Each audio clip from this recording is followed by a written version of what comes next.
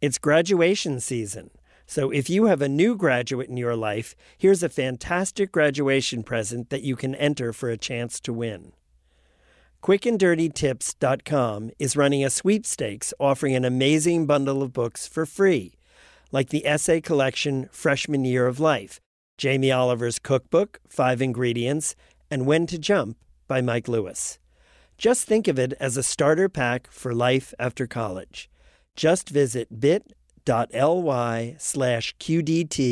Life After College to enter for your chance to win. Good luck.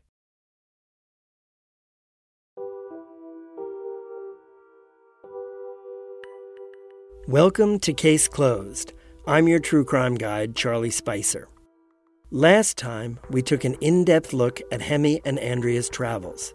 We also heard some of the conversations they had with people in their lives. There was the dramatic email from Hemi that declared that he was leaving his wife, Ariella. From what we know at this point, Hemi has romantic feelings for Andrea. Andrea, on the other hand, seems conflicted and confused. So we pick up as they head out on a second trip to Greenville. It's October 21st, 2010. Melanie White, Hemi's real estate agent turned confidant, will later recall that Hemi was really excited. They were staying at the Hampton Inn. At some point, their hotel reservation was adjusted so they would have adjoining rooms. Who made this adjustment is unknown. The two check into the hotel and then, curiously, head down the street. They go to a nightclub and lounge called Pulse. It's 8:30 p.m., and the place is empty. October is well past the busy season. A DJ plays music, and a bartender named Christine Oliveira takes note of Andrea and Hemi. Her memory from that night was clear. I recall the music was playing, she said later in court. Mr. Newman seemed very happy to be there. They ordered their drinks. He had a discussion with me about how happy he was and how nice the bar was. Andrea gave off a different vibe. She seemed a little upset and went to the bathroom a couple of times, Oliveira recalled. It was during one of these trips to the ladies' room that Oliveira asked Hemi if everything was okay with his lady friend and if they needed anything. Hemi said that Andrea was dealing with a real jerk at home. That's why, Hemi said, she needed to be someplace like Pulse to get away from her troubles.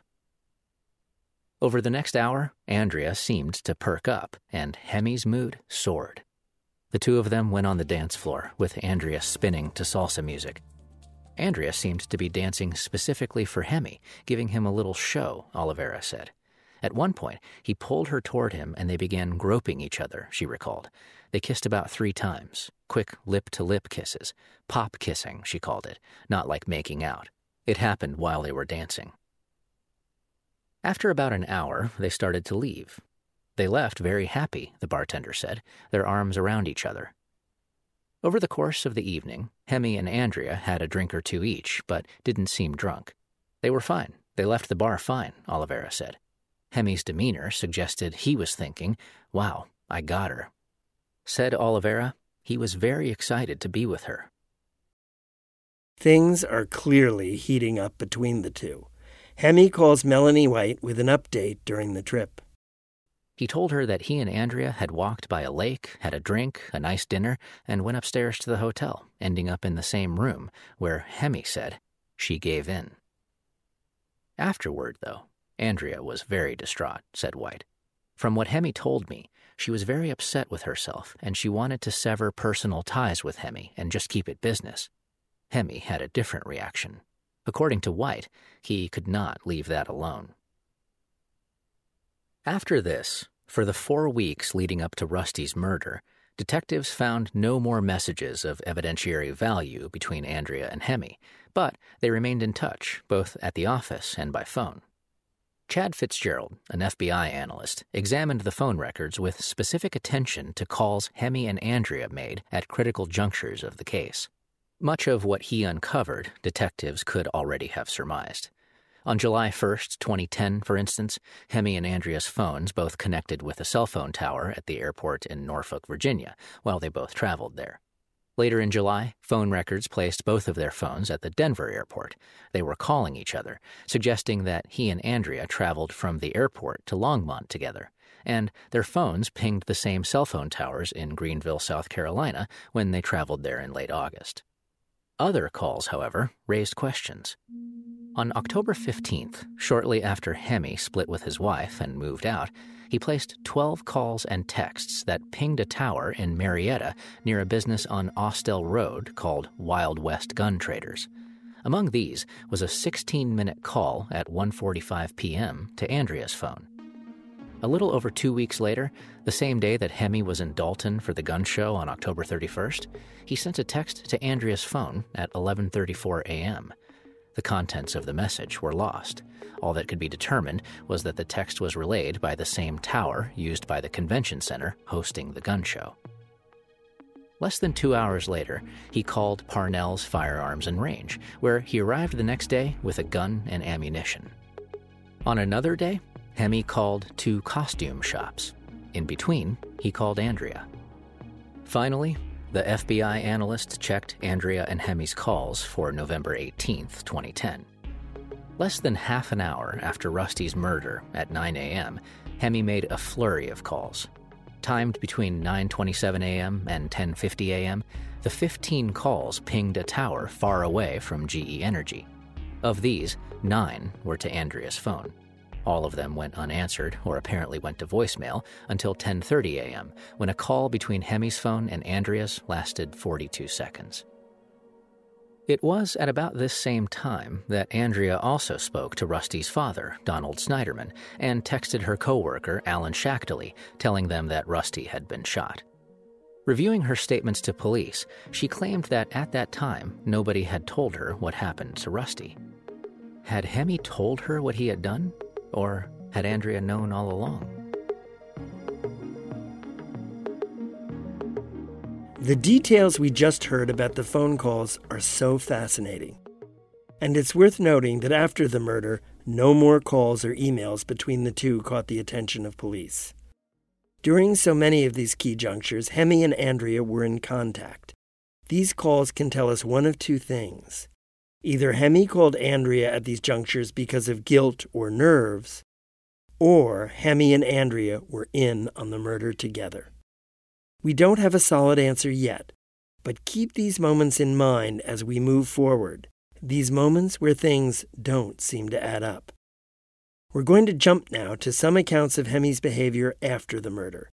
He's acting as you'd expect someone would after their co-worker's husband was shot. He seems normal.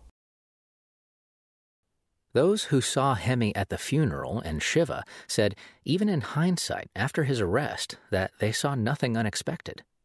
Al Harris, the audit program manager at GE who had been hired by Hemi, would later describe his boss at the Shiva as remorseful, sorrowful, concerned about Andrea and everybody else. Orna Hannison saw Hemi Newman the week of Thanksgiving, about 3 or 4 days after the murder. Hannison had been transferred from Houston back to the Marietta office with a different job title, and Hemi popped by her new office. He gave her a hug, welcomed her back, and said it was great to see her again. Hannison would describe his demeanor as upbeat and normal. And just days before his arrest, when Hemi had already been contacted by Sergeant Cordellino about the rental car, he showed no signs of stress. As for Andrea, she stayed away from work and mostly away from Hemi after the murder. In late December, she traveled to Florida with her parents to go to the synagogue where she was married for what would have been her 10th wedding anniversary. It was then that Hemi sent her the iTunes love song from Bruno Mars. Then Andrea and her friend Shayna Citron discussed the police sketch of the killer that had at the time been recently released. According to Citron, Andrea said the longer she looked at the drawing, the more she recognized the eyes. They looked like Hemi's. It was an observation Andrea didn't share with police. We're going to shift gears here for a moment. As we've been focusing on Hemi's suspicious actions, focus on Andrea has likewise been heating up. The media have their eyes trained on her. A series of leaks in relation to this case set off a media firestorm. The first leak was of a search warrant affidavit. It outlined the level of communication between Andrea and Hemy before and after the murder. There was another leak that revealed Hemy and Rusty had had lunch together to discuss business. The most damning of the leaks was related to the email Hemy sent Andrea. The subject, "Raising good kids can be easy." He ends the email, "Good night, mon ami, and thanks for the inspiration." Hemy's obsession with Andrea's parenting and his obsession with her kids will be important later.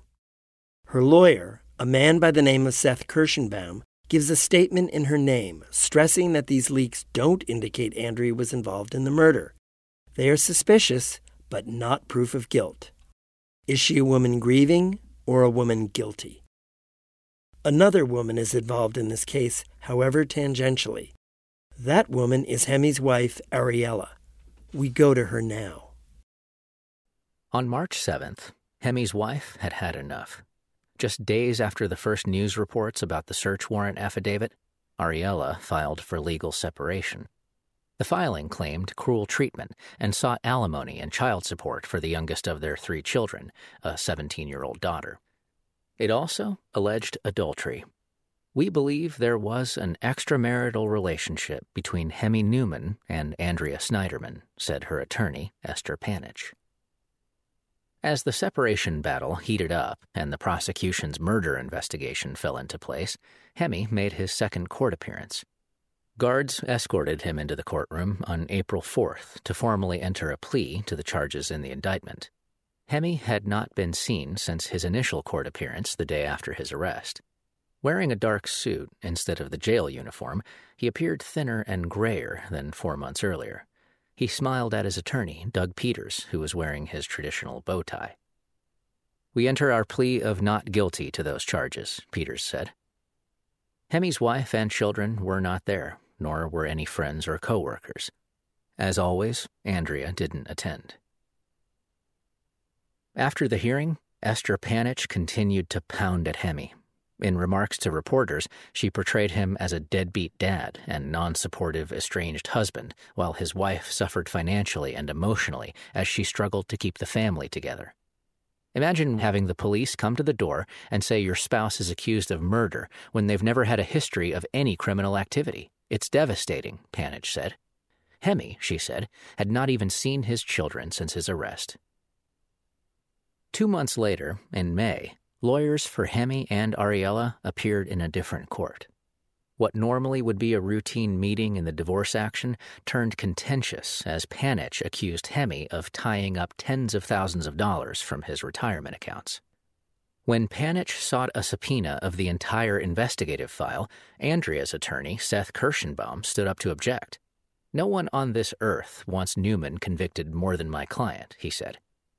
He accused Ariella and Panich of being motivated by vindictiveness and blasted Ariella's ongoing efforts to depose Andrea.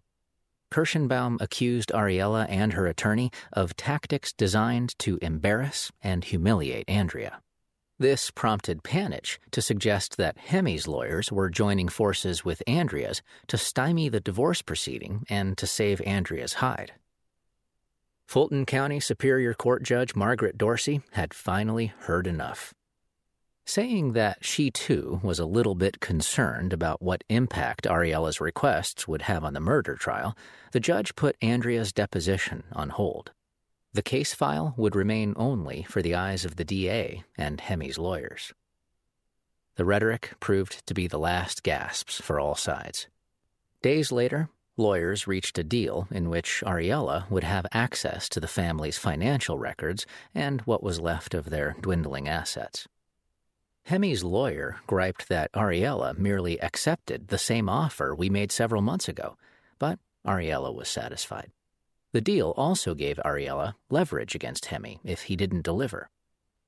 By not formally filing for divorce, only separation, she remained his legal wife, leaving the decision in her hands whether or not to testify against her husband, Atlanta law saying that a wife could not be compelled to do so.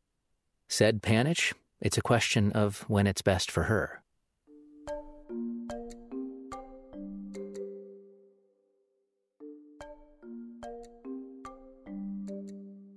After a quick break, we'll hear how drama with the press also impacted the trial.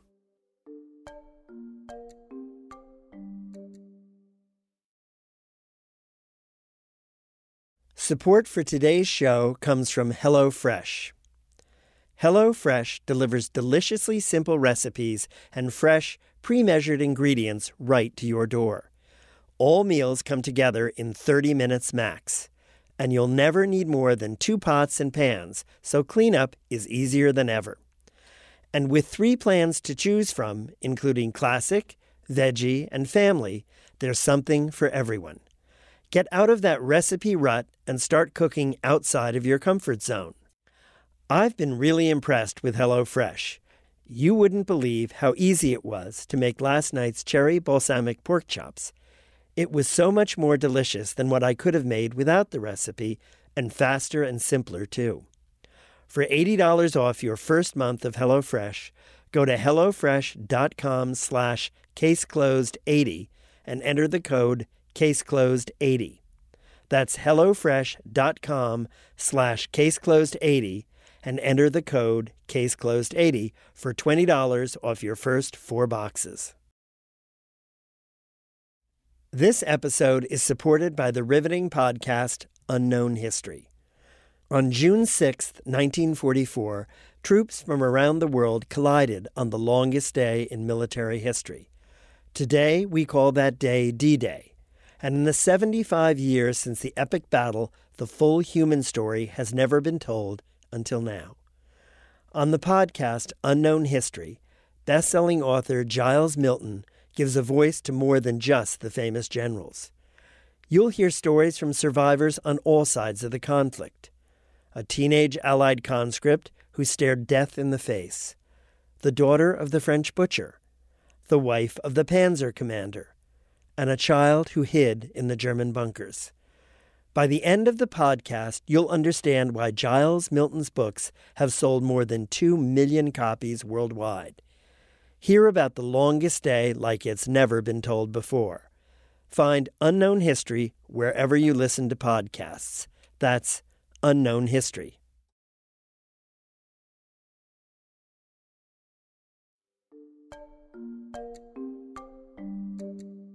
If the drama of the marriage dispute wasn't enough, there's even more drama happening in the press. This time, though, Hemi's defense is leading the narrative. The team essentially called members of the press to testify at the pretrial. Among those called was Dick Williams from the Dunwoody Crier, who you'll remember was one of the first reporters on the scene. The Crier offices are across the street from Dunwoody Prep, and Dick Williams has made sure their paper has supplied a consistent flow of coverage. We're going to go back to the story, starting with what the defense and the Dunwoody Crier have in common.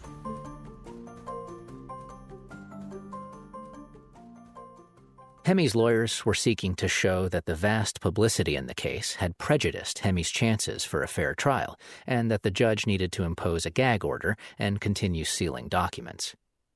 Although many court papers had been filed under seal, the case had been an information sieve to the detriment of Hemi.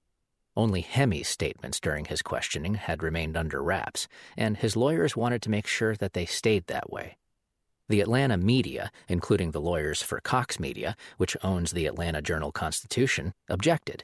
They wanted the judge to unseal previously sealed court papers, including pretrial motions, which often are made public. Williams was called to show how saturated the region had become with news about the Snyderman killing. So many lawyers showed up to represent the Cox Media outlets that District Attorney Robert James gave up his counsel table to them and quietly sat in the back of the courtroom. The judge put off a decision, keeping the investigative documents sealed for now. It was, for Hemi's team, a small victory, and one they'd have little time to savor, for more trouble was coming Hemi's way. Clearly, the defense sees the press playing a key role in persuading the jury towards their point of view.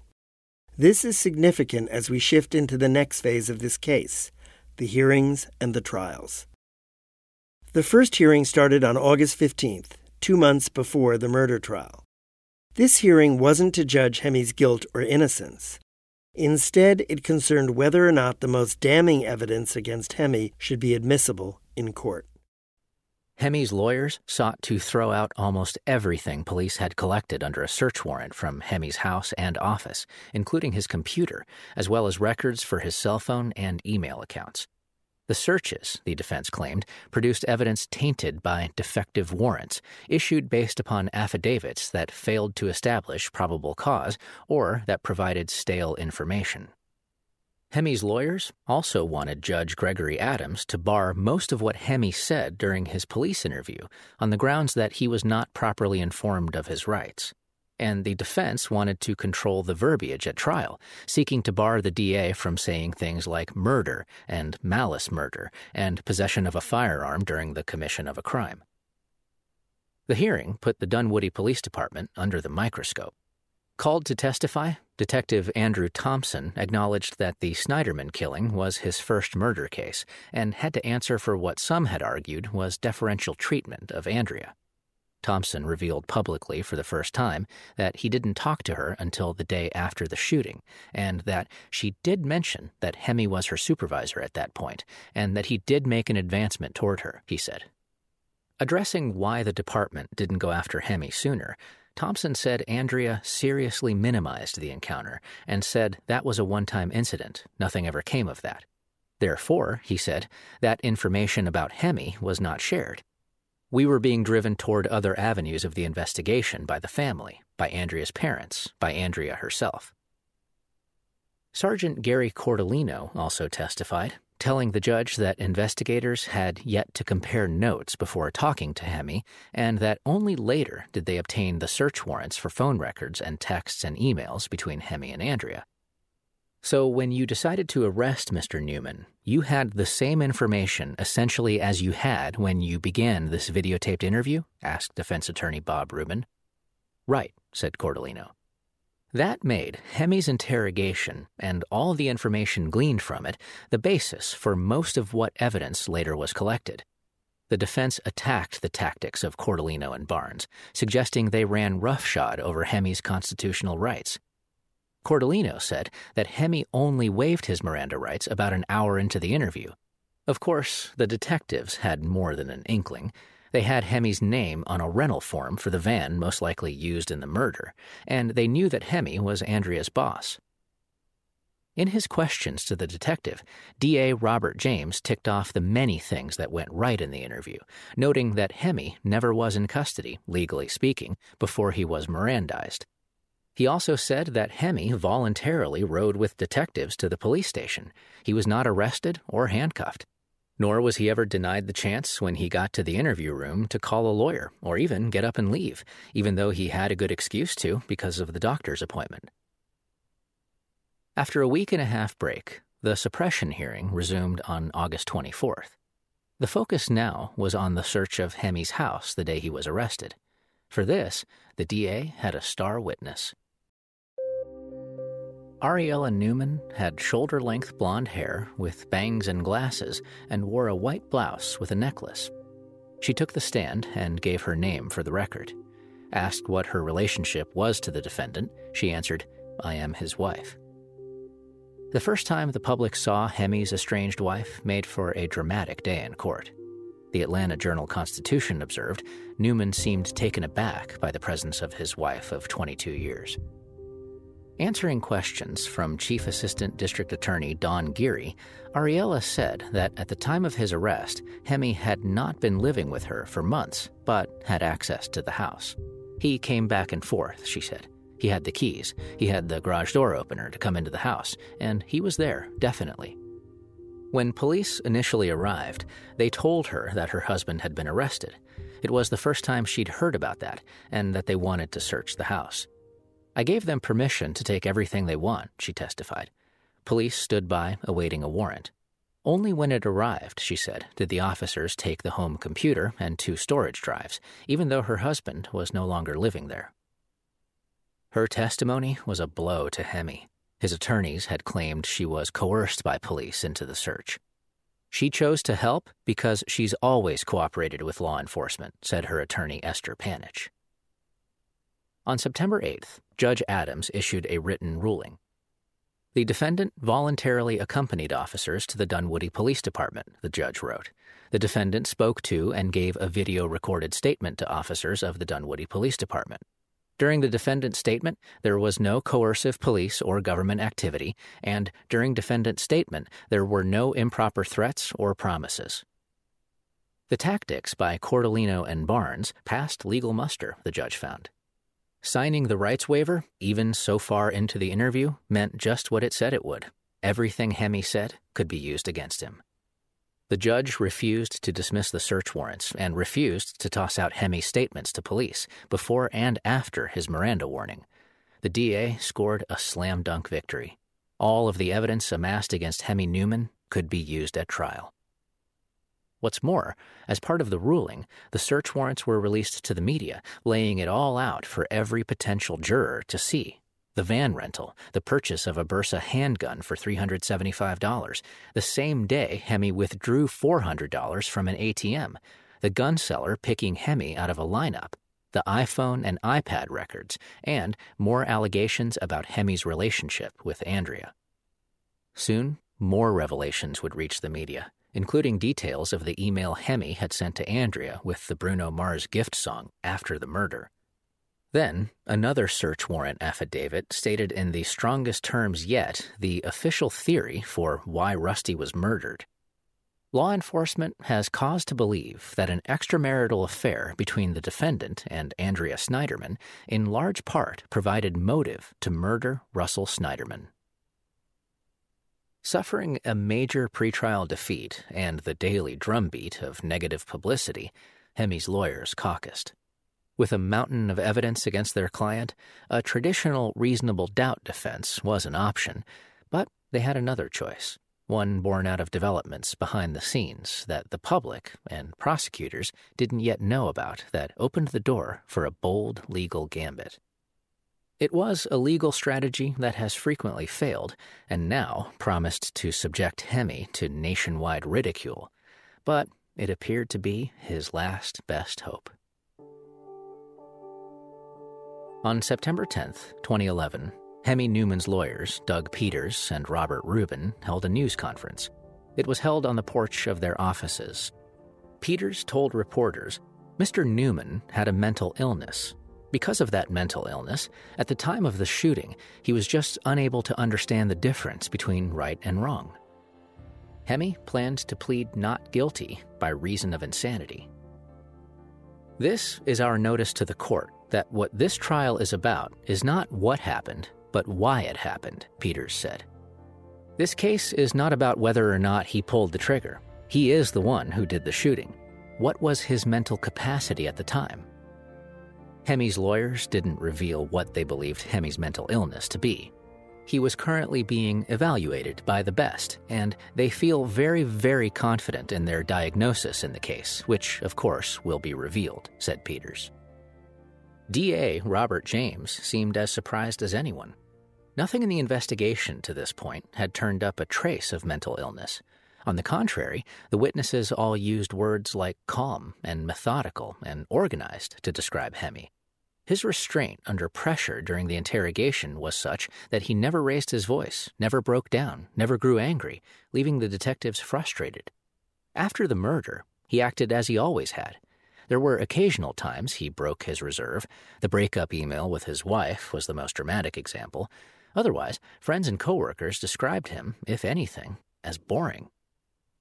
The same held true after his arrest. When Hemme was processed into the DeKalb County Jail, just another of the thousands of inmates who go through each year, he underwent a routine psychiatric evaluation. Dr. William Jerome Brickhouse, the jail's director of mental health, said Hemme also got a follow-up examination based on some of the findings of the screening the next day, on January 6, 2011. Hemme had said that 2 weeks earlier he had contemplated suicide by drowning himself in the ocean while he was visiting Florida, but that he didn't go through with it because of his love for his children and his Jewish beliefs that it would be a sin. Brickhouse determined that Hemme was safe for regular incarceration, that he was not suicidal or homicidal, not a risk to himself or others, and found no signs of a serious mental disorder. The prosecution went to the judge seeking information, documents, and recordings relevant to defendant's claim of insanity. I love this twist in the case.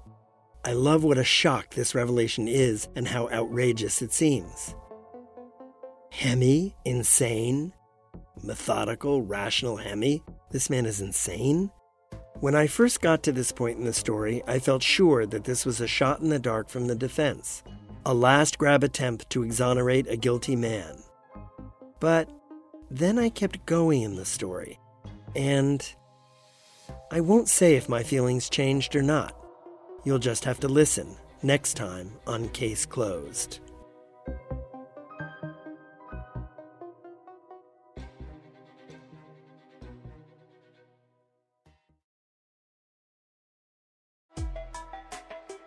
Case Closed is a production of Macmillan Podcasts.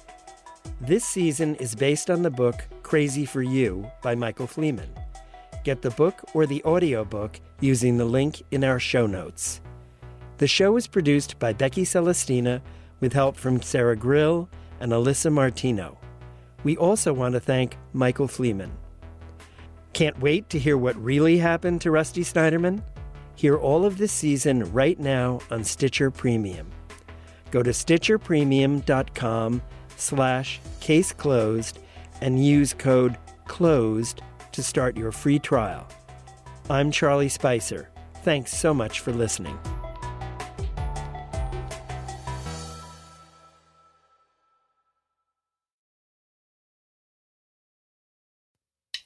Hey guys, it's Melissa and Mandy with the Moms and Murder Podcast. We're a true crime podcast that's sure to make you laugh without compromising the seriousness of the content. Despite our name, we aren't just for the moms. Our show is for all the Diet Coke drinking, chicken-loving, Dateline-watching people in your life. Come for the murder and stay for the witty humor and pop culture references. And you never know, you may even hear from some of your favorite names in the world of true crime, like Dateline's Josh Mankiewicz. Do you have a preference on what we call you? Josh, Mankiewicz, Manx, Sir Manx-a-Lot? I don't hear Sir Manx-a-Lot quite as often as I can make it happen for you. Broken Homicide's Derek Levasseur. Are you tearing up on me? I saw you went. So beautiful, everything you're saying. Or even America's sweetheart, Allie Sweeney. The neighbor suggested that perhaps Kathleen had been attacked by an owl. The owl theory that Melissa and Allie Sweeney believe. Again, so judgy. Check out Moms and Murder anywhere podcasts are found.